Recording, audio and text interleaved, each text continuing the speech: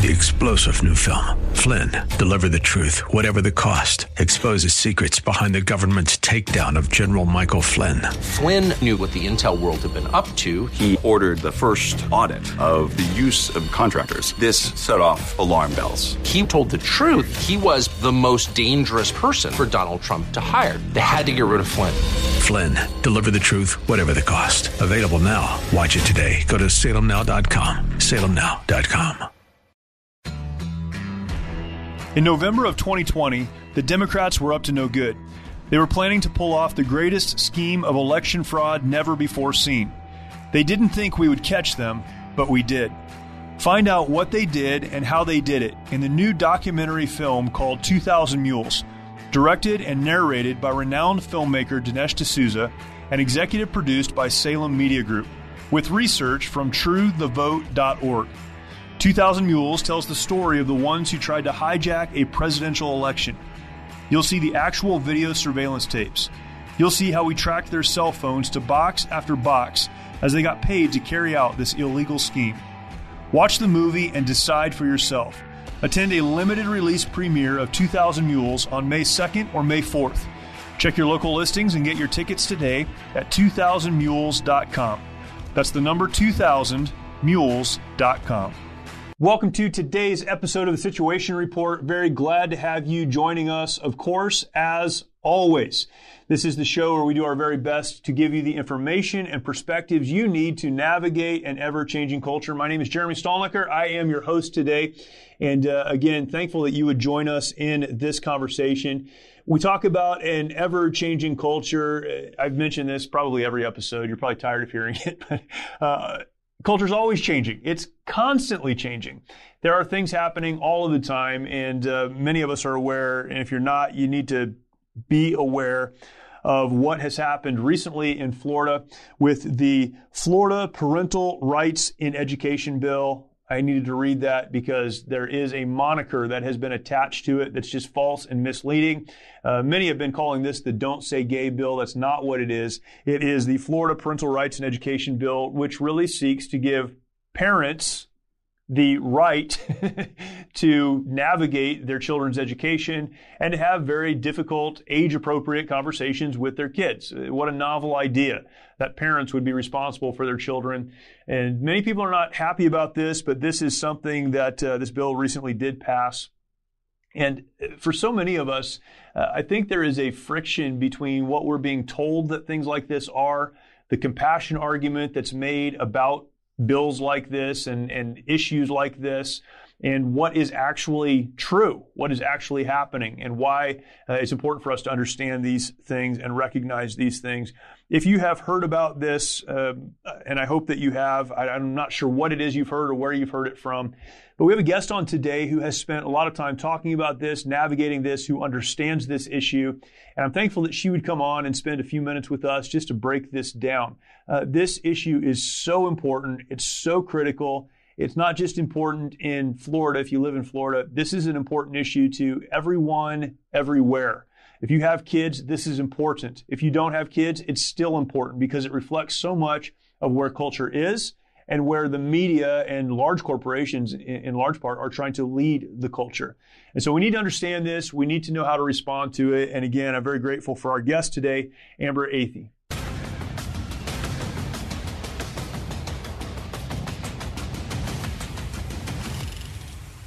Amber is the Washington editor at The Spectre, a senior Blankley Fellow. And Amber, you're going to have to tell us what a senior Blankley Fellow is. But I really appreciate you taking some time to come on and talk about really a very, very important issue. Absolutely. Thank you so much for having me. Can we start with, and I want to get into this, we're going to talk about the Florida Parental Rights in Education bill. But before we do, I would like to hear a little bit of your background, how you got into this world of conservative media and reporting on things like this. Certainly. So I actually became a journalist kind of on accident. I was at Georgetown University for undergrad, was really always interested in politics, but viewed it more as a hobby. But I was, constantly under attack on campus by radical left-wing students who just tried to silence me in any way that they could. So by the time graduation rolled around, I decided I needed to work in politics in some way, shape, or form, but wasn't exactly sure what that would look like. So started throwing out applications to all different types of, think tanks, nonprofits, media companies, and pretty much all of my job offers were from places that do journalism. And I figured, hey, why not? I'll give this a shot.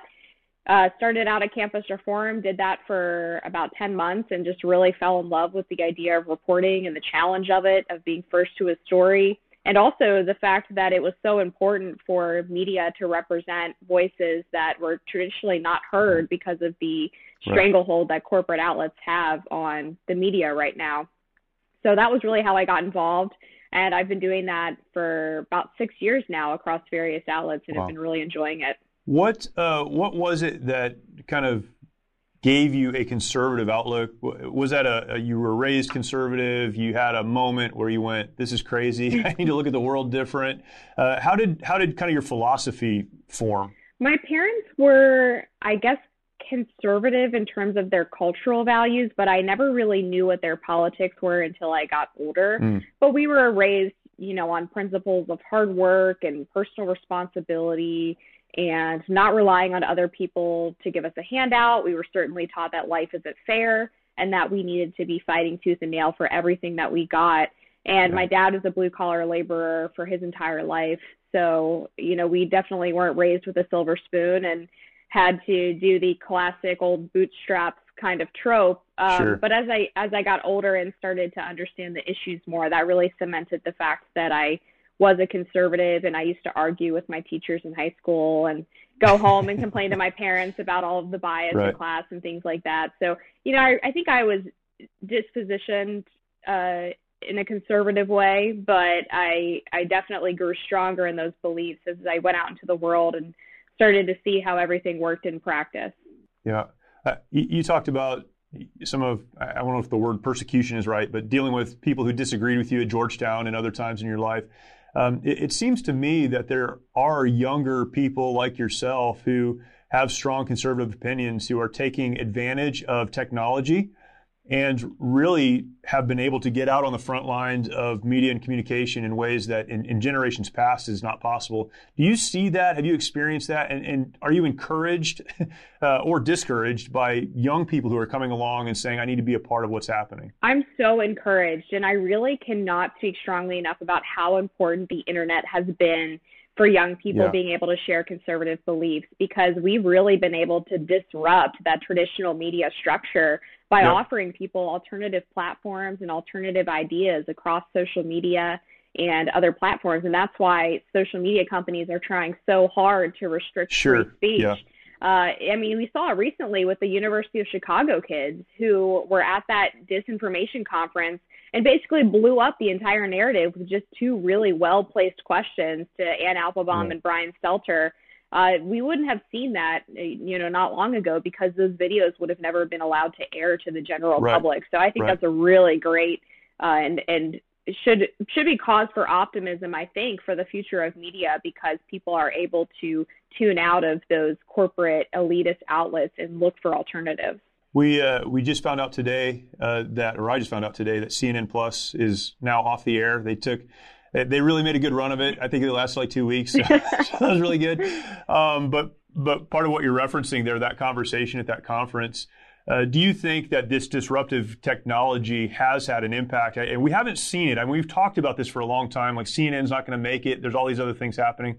Is this the beginning of us seeing the impact of some of these, people who are out there using technology, using social media to make a change? I think it absolutely is. Look, CNN has only had a platform for as long as it has because there is such a high barrier of entry for cable news. I mean, they recently took One America News off of some cable packages. I know Newsmax has been really fighting tooth and nail to try to get in there as well, and it's really, really difficult. But if you're going into the streaming game or the online, news game, then you have a much lower barrier of entry, and so you can offer things to people without having to climb through these hoops that the establishment has really put in place to keep competition out. And CNN learned that the hard way by trying to launch CNN Plus without having the audience for it. They cannot compete in a free market.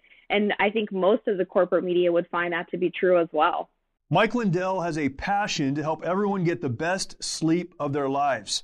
He created the Giza Dream bed sheets. They look and feel great, which means an even better night's sleep for you and me.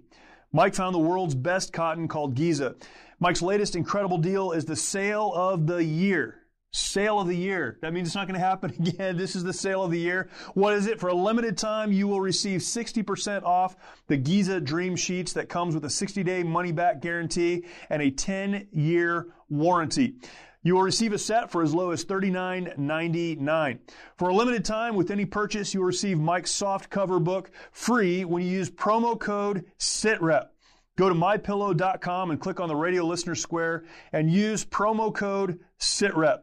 Along with this offer, you will also get deep discounts on all MyPillow products, including the MyPillow mattress topper, MyPillow towel sets, and so much more. For those of you that would rather use the phone, and some of you are out there, you know who you are, call 1-800-870-0283. Use the promo code SITREP or MyPillow.com and use the promo code SITREP. We're getting way off topic, but I just want to keep asking because you have such a great perspective on this. Do you think that this will have an impact on other networks like MSNBC, other networks that would try to reach for something like that, or they'll look at CNN and go, we can't do that, maybe even pulling back to a more moderate position, or will they just dig their heels in and keep doing what they're doing? Yeah, NBC is a little bit different because I think one of the main differences between cable networks like MSNBC and CNN is that MSNBC is perhaps a little bit more honest about the perspective that they're coming from. And the biggest reason that people hate CNN is because they don't like being lied to. And CNN parades as objective journalism. And some of these networks, too, like NBC, have the benefit of having really large corporations with a variety of media content. So NBC, for example, owns Peacock, which has a bunch of original programming and more entertainment-focused content, whereas CNN is pretty much all news. So NBC has a little bit of a buffer there where they can still kind of afford to compete by creating their own entertainment programming. But if they were to try to launch, NBC News Plus or MSNBC Plus, I don't think that would end very well for them. Yeah. Hopefully this will be a good warning shot across the bow for a lot of these companies. I think in a lot of areas right now, we'll talk about Disney hopefully in a minute, but some of these large corporations that there's been just unexpected pushback, I hope will serve as an example to other smaller companies that maybe they should just do their job and not try to change culture.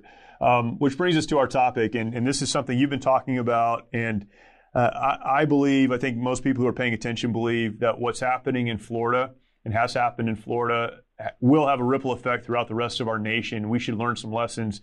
The Florida Parental Rights in Education Bill, it has been wrongly called, and I hate the name, Don't Say Gay Bill. It's stupid, it's disingenuous, it's fake.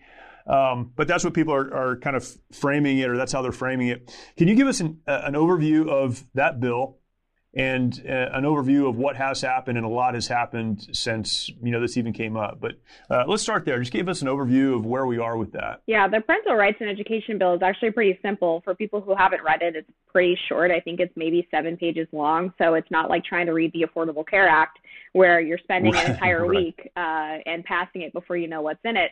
But this bill, it really just gives rights back to the parents. It basically says that if a child in school is demonstrating some kind of mental health challenge or change in their mental status, then the parents need to be informed about that. And so that can refer to things like if the child thinks they're a different gender, or if they're expressing suicidal tendencies or anything like that. I mean, that should be a really basic part of being in school, that parents need to be kept abreast of changes to their child's mental state. And there were a lot of claims when this bill first dropped and the left-wing activists started using the Don't Say Gay moniker, that it would prevent teachers from talking about their spouse in class, or from other children actually talking about their parents if their parents happen to be gay or something like that. And really what it does in terms of the education of gender identity and sexual identities aspects is that children in grades kindergarten through 3 cannot be taught about developmentally inappropriate sexual and gender lessons, which I think most normal people would agree with. I think most people would agree that that's a pretty normal thing that we should be absolutely doing to protect our kids from lessons that are inappropriate. And then there was another claim from the left that the bill would potentially actually harm children who identify as a different gender or a non-heterosexual sexuality, because it would force teachers to tell parents who are potentially abusive about the fact that their kids are gay, for example. And the bill actually has a specific carve out for situations where the parents could be reasonably believed to be abusing the child, in which case the teachers are allowed to sort of shield them and protect them from abusive parents. So that concern was unfounded as well. So when you get down to the nitty gritty of it, this is sort of like when the Georgia election integrity bill was being pushed and people lied and said that you couldn't hand out water in line to people who are waiting to vote. It's the same exact misinformation that's happening here, because they don't like the fact that the leftist indoctrination is being challenged by Ron DeSantis and Republicans in Florida. Some teachers apparently walked out of their jobs because of this, and there is a lot of posturing, of course, that's happening on the other side of this. And one of the questions that I have had as a parent is, why is this even a conversation that we're having? Why is this so important to those that it's important to? Those, we'll say on the left, I don't know that that's a pretty broad generalization. There are a lot of people that are politically left that would also agree with us on this. But why is this such an important issue right now that there are people who say, I'm going to walk out of my job, corporations that are staging protests and really working to get this changed? Why is this? Why is this the issue that people are willing to die on right now? To me, this is really the culmination of a couple of trends. One trend is that leftists have been trying to indoctrinate kids for a really long time, but it traditionally only happened at the university level. And then conservatives started creating all of these organizations and media outlets dedicated to exposing what was going on college campuses. So it had to get a little bit more sinister. They had to go to younger ages to try to indoctrinate the kids. And that turned out to be more effective anyway, because kids, when they're at that age, are obviously more vulnerable to indoctrination efforts, and they can kind of pit them against their parents more easily. So we started seeing younger and younger ages at which these kids were being exposed to really radical ideas. And then the other part of it is that, and I'm talking about this in a book that I'm currently working on that will be out actually next winter, which is woke millennials, when they were in college, really tried to shutter conservative thought. They believed in the idea of safe spaces and trigger warnings and just trying to silence anyone that disagreed with them. We used to call them snowflakes, and a lot of people opined that these people would enter the real world and they'd get hit with the hard dose of reality and they would have to change their ways. But instead what happened is they actually ended up infiltrating a lot of our major key cultural institutions, including corporations, the schools, the media, and they use those same campus mob tactics to really change the parameters of debate and to strong arm corporate executives, campus administrators, teachers that don't agree with them, and the editors at media outlets into going along with their woke ideas. And when you look at the videos of the teachers who are walking out, you do generally see teachers that are between the ages of maybe 25 and 45, and they, you know, just kind of look like your average campus activist. And it's because when they graduated from school, they were never told that what they were doing was inappropriate or wrong, and they still believe that they can annoy people and shame people into complying with their demands. Yeah, it's been fascinating to watch. And one of the things that is, I think, scary, I guess, is the complete and abject rejection of fact. There is a long history of documented evidence, fact, research that's been done to demonstrate how harmful this is to children. I mean, just psychologically harmful, emotionally harmful, but physically harmful. We could talk about what it is exactly that they're advocating. The number of children who transition, which again, I don't like that word either because you're not transitioning, but are going through this process as children that become adults and try to detransition, try to go back. It's extremely harmful. And I understand that there are activists who hate, I guess, anything that requires moral thought or action. But what's harder for me to understand are people on the sidelines who are rejecting fact. Is the philosophy, the political philosophy, is it so ingrained that people are willing to just look past that? Or are we being lied to that this is a very small group of people that are making a whole lot of noise and they don't really represent many other people behind them? Well, I do think that it tends to be a really small, vocal minority. That was the case on college campuses as well, where they do reject facts to suit their ideology, because for them, there's nothing greater than the ideological purity and the air of compassion. They try to couch these various ideas under the tent of compassion, no matter how wrong that may be. But they're so good at manipulating people with that allegation that if you don't agree with them, you're not compassionate or you're evil, you're not a good person, that a lot of people who would otherwise maybe either stay out of the fight or at the very least, lean the other direction are afraid. And so they stay silent or they give in and they prop up these really horrible individuals that are really damaging our kids. And I really don't think we can speak enough about how damaging this is physically. You sort of got into it there, but there is evidence that when young kids get on the puberty blockers followed by the hormone therapy, they can be chemically castrated. They can become infertile. That's irreversible. They have brittle bones, osteoporosis, a higher risk of brain damage. And that is something that will last for their entire life. You can't just go back once you've made that decision. And they are not at the age where they can decide that they should not be able to have kids in the future. It's really horrific what they're doing. Yeah, it's terrible. I'll ask about corporations in just a minute because, again, I think that's a really interesting part of this story. But what's happening in Florida is something that is going to have a ripple effect throughout the rest of the nation. There will be an impact on the rest of the country. What will those impacts be? And I guess, how should various states that want to stop it or prevent that, what should they be doing right now to get a hold of the narrative?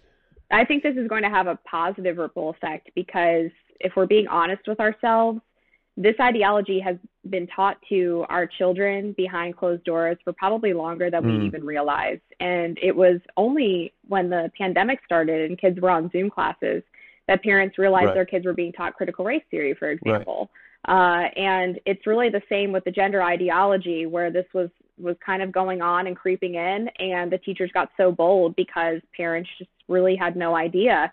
And this Florida bill has really exposed so much warped ideology in our schools that I think other states are going to start paying attention. And this banning of teaching developmentally inappropriate topics from kindergarten to third grade is a really great start for any legislator that I think is trying to tackle this issue.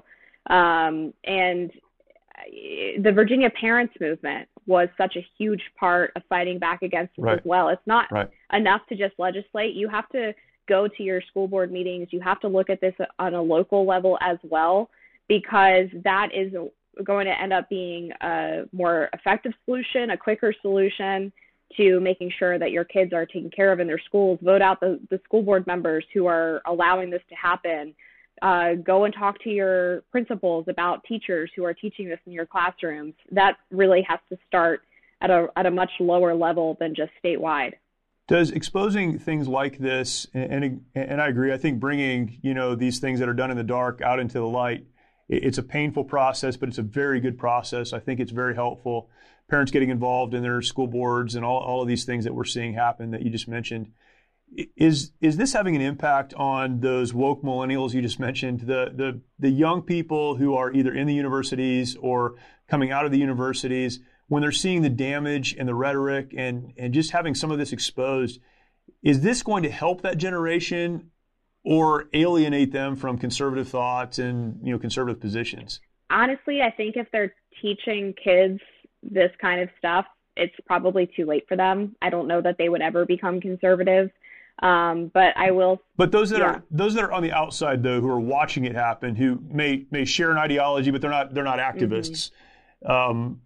Is that going to help them? I guess that's the group I'm more referring to. I think it's actually helping them come to our side. I've seen a lot of leftists who are saying, this isn't really political. Like when they read the actual text of the Parental Rights and Education Bill, they support it. And I'm referring to American voters, support it on a level of 2 to 1. Wow. I mean, it's not even close. And even Democrats, 55% of Democrats, when they read the text of the bill, support that idea. So it's all a matter of educating people. And one thing, I want to give a lot of credit to the right on this particular issue, because I think a lot of times we either tend to argue on the left terms or we're constantly playing defense.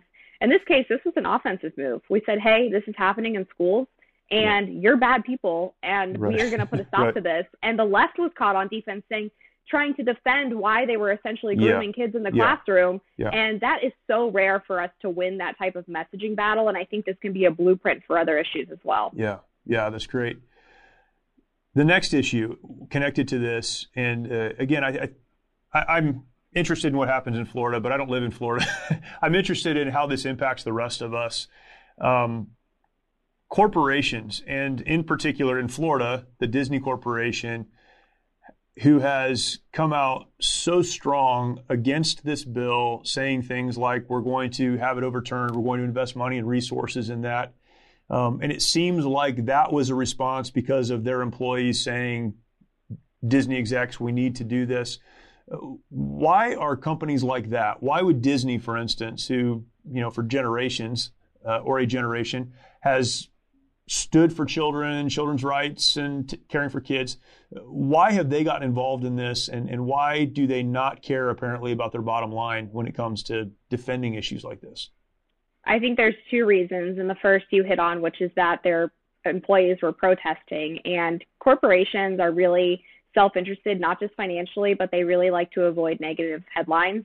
And if they have an internal revolt, so to speak, from employees, then that they think looks really bad in the media. And so they try to avoid things like that. But the second thing that I think a lot of people don't realize is that in terms of investment into corporations now, there's actually not just a financial standard, but there's almost a social credit score. Right. And this is factored into when investment banks are choosing whether or not to give money to a corporation or a startup or a small business.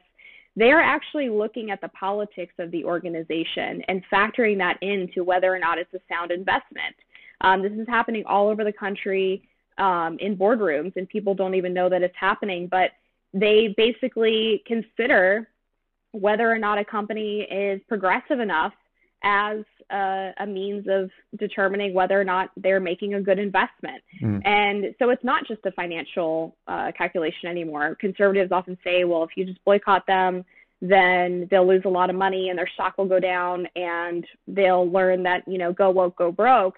Right. It's not that simple anymore because there is this added calculation that we have to contend with. And there's a couple of states, I believe Iowa is one of them, that is actually looking at this and trying to root it out and potentially pass legislation to ban investment companies from looking at the politics of a corporation as a means of investment.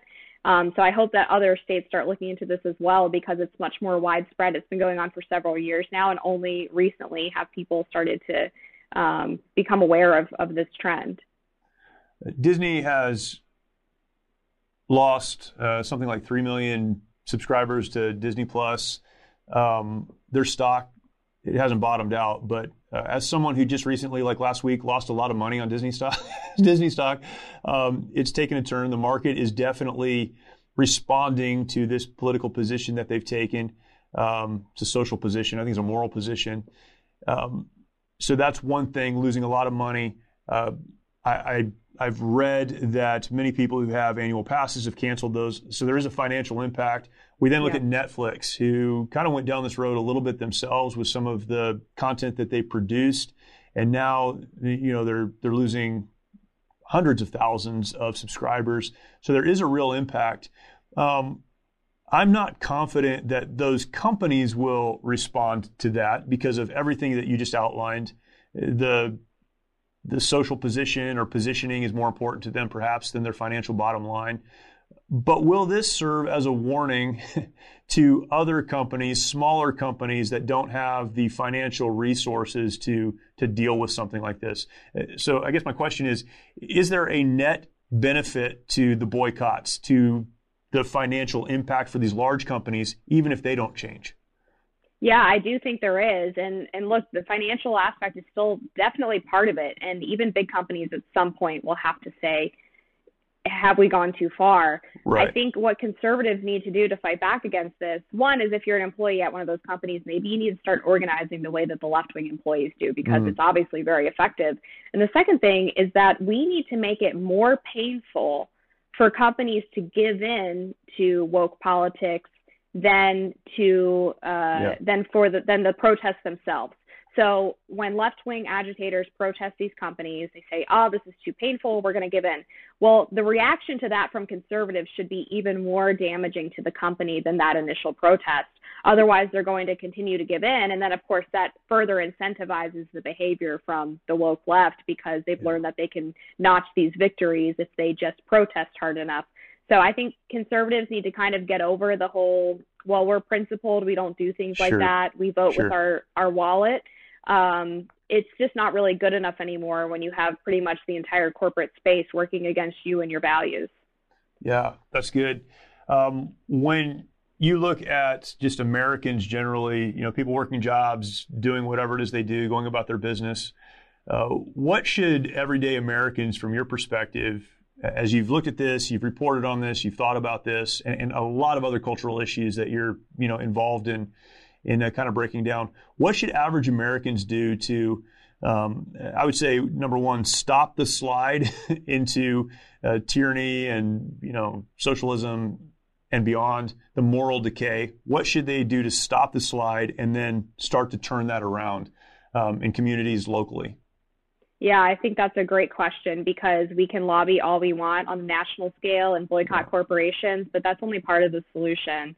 The pandemic really only accelerated a really horrible trend in American society, which was taking power away from communities.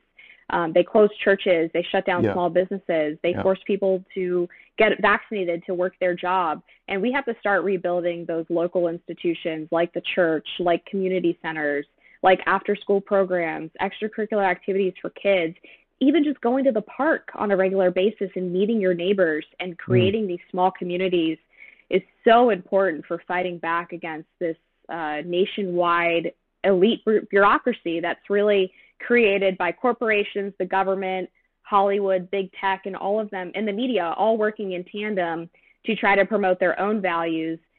We have to step back from that and return to how it was in the 80s, the 90s, the early 2000s, where our politics really were local, and we didn't allow these outside factors to influence our communities so much.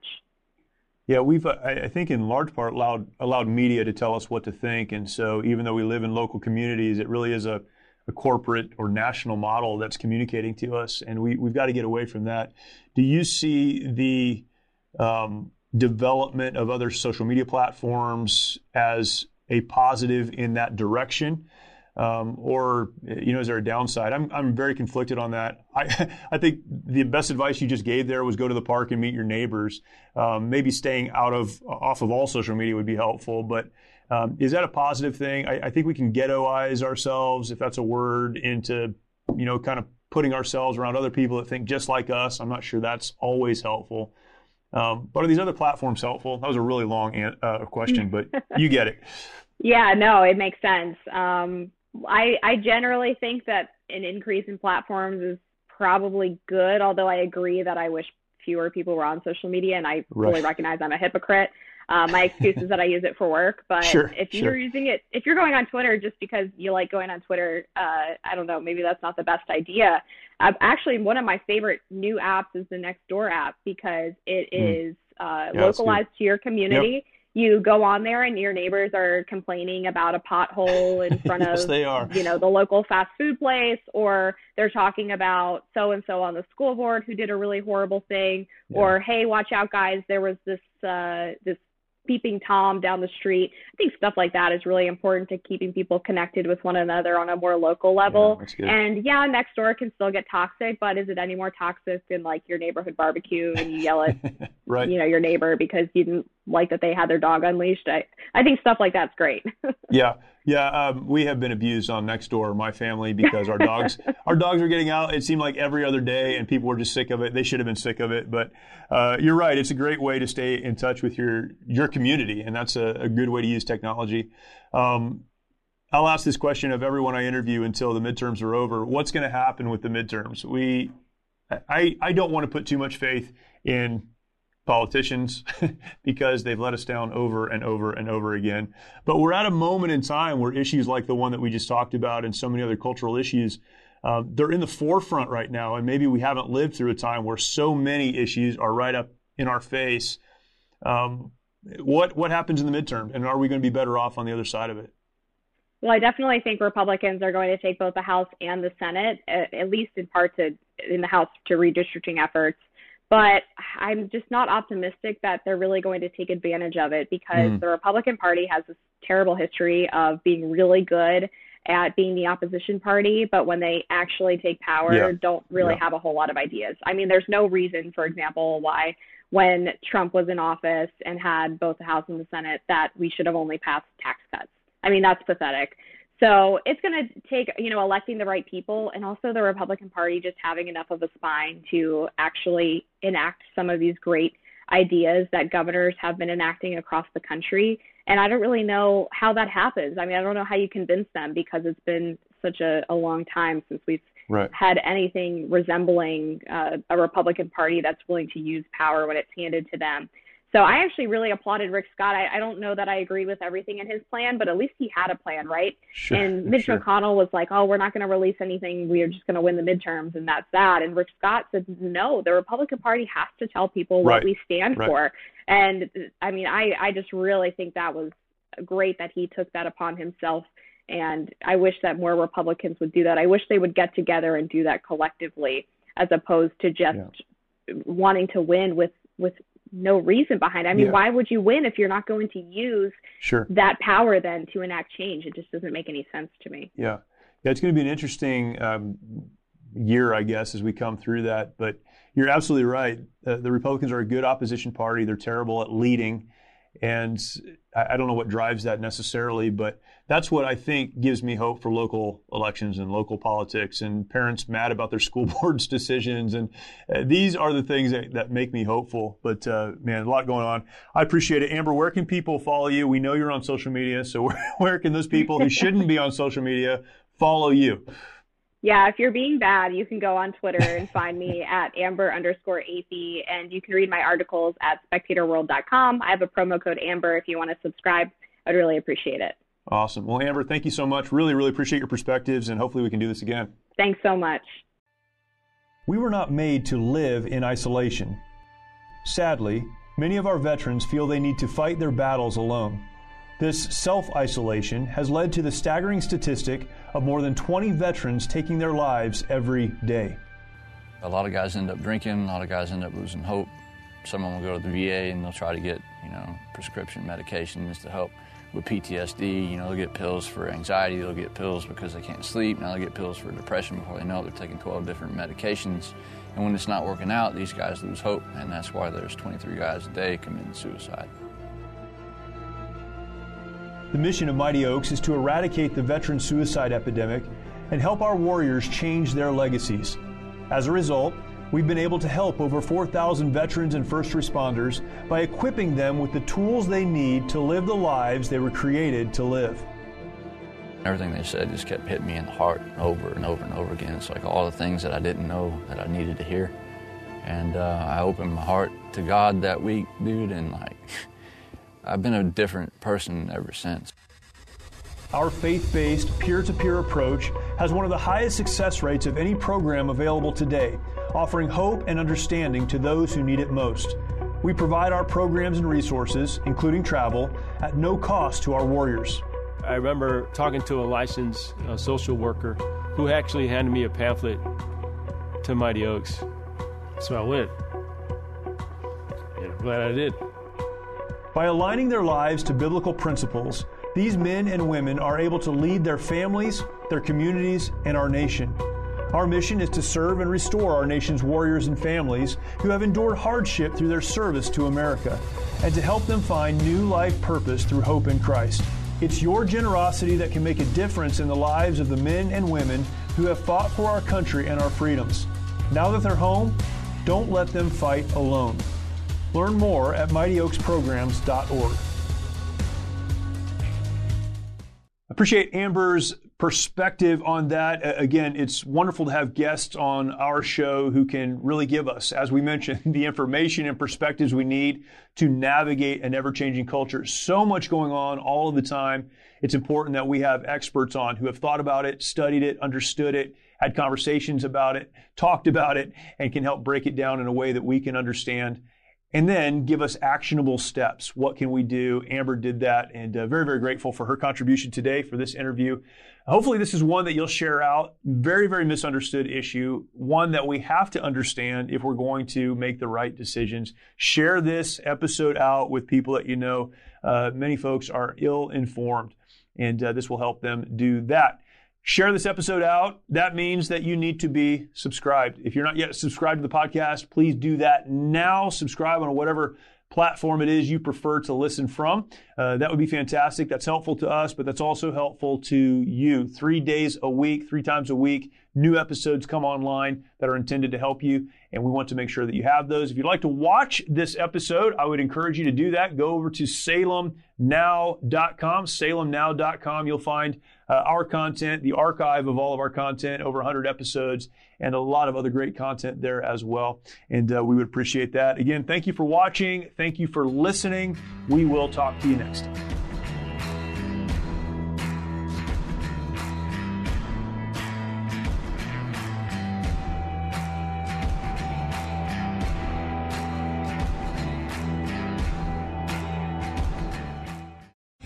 Three-star General Michael J. Flynn, head of the Pentagon Intelligence Agency, knew all the government's dirty secrets. He was one of the most respected generals in the military. Flynn knew what the intel world had been up to. He understood its funding. He ordered the first audit of the use of contractors. This set off alarm bells. The explosive new documentary, Flynn, Deliver the Truth, Whatever the Cost, uncovers the facts behind this scandal. Flynn told the truth. He was the most dangerous person for Donald Trump to hire. I find out the worst enemy that I'm going to face in my life is right here in America. They took my assessment and they wanted me to change it. And I was like, I'm not changing it. They had to get rid of Flynn. With in-depth interviews, archival footage, and never-before-seen personal records of the man behind the headlines. I just felt like I was drowning. Flynn, Deliver the Truth, Whatever the Cost. Available now. Watch it today. Go to salemnow.com. salemnow.com.